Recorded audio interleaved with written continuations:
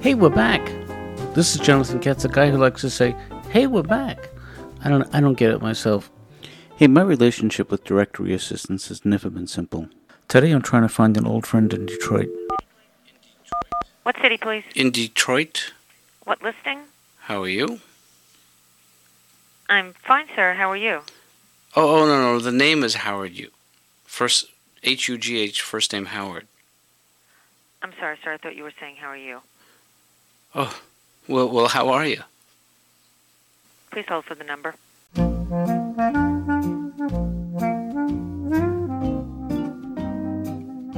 I maintain that even more difficult than getting bad medical news is giving bad medical news, and I've always wondered if there's anything I can do to help the doctor in that situation.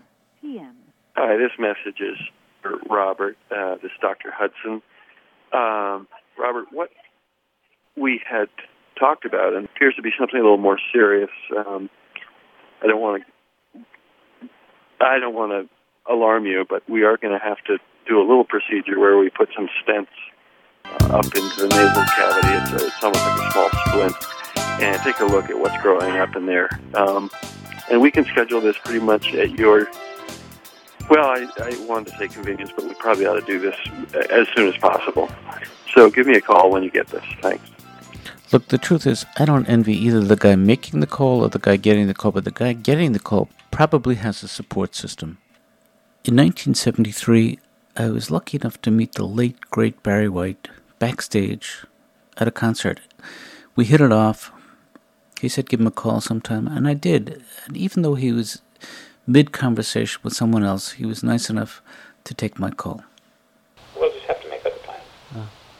Well, don't cry because I'm not changing my mind. John, I don't know how your marriage works, but let's say you said to your wife you wanted to bring the Love Unlimited Orchestra to Thanksgiving.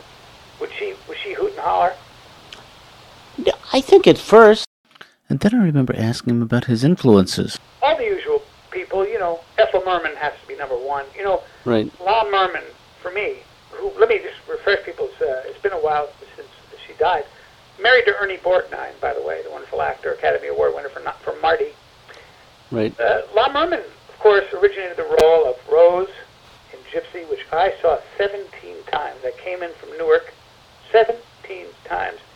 I did all the songs.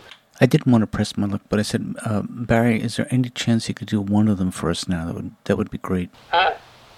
Everything's coming up roses because it's my turn. My turn. I was trying not to be rude, but at a certain point I had to ask about his voice. It just sounded so different than what I had anticipated. I had this horrible sinus infection. Right. And I don't know if you ever get those, but it's just brutal. Hey, my next question felt a little inappropriate at the time. I had to know, Barry, how come so much of your audience is made up of women? They're 50% of the population. They're more romantic. God made the wonderful female creatures more romantic. Just look at the way they're built. They're built like a violin, which is really the most romantic instrument if you put aside the melodica.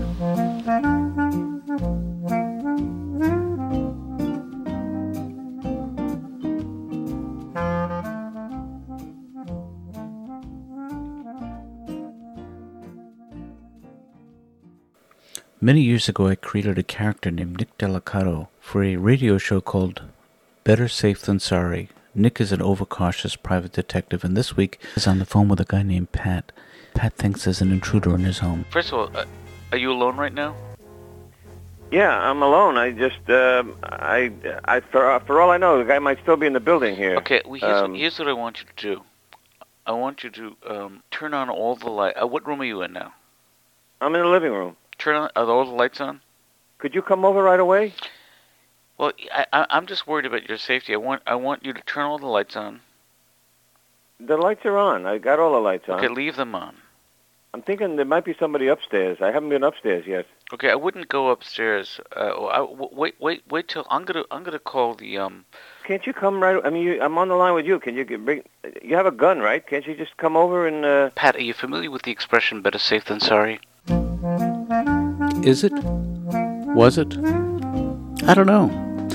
To find out the answer to that one, you're going to have to tune in next week for another episode of Better Safe Than Sorry.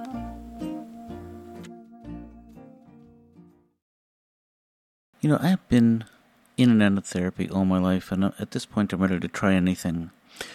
Well, today it's this. It's a new kind of computerized therapy.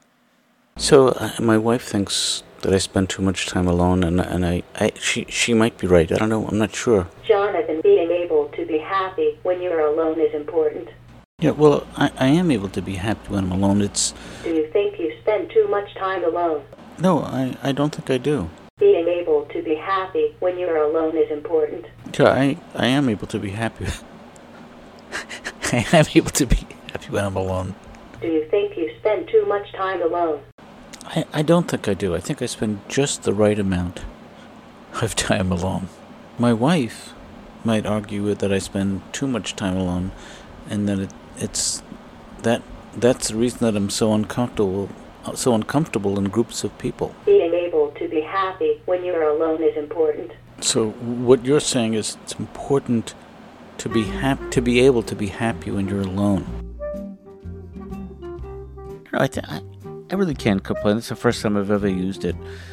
I think they have to work out some of the bugs, some of the glitches, but by and large, I think it works pretty well. I did learn about the importance of being happy when I'm alone. Today we heard the voices of Tom Snyder, Tom Leopold, Lauren Dombrowski, and special guest Will Lebow.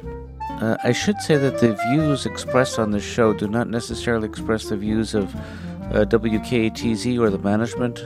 Music for tonight's show was provided by Mike Shapiro, Billy Novick, and Guy Van Duser. I'm Jonathan Katz. Thanks again for listening.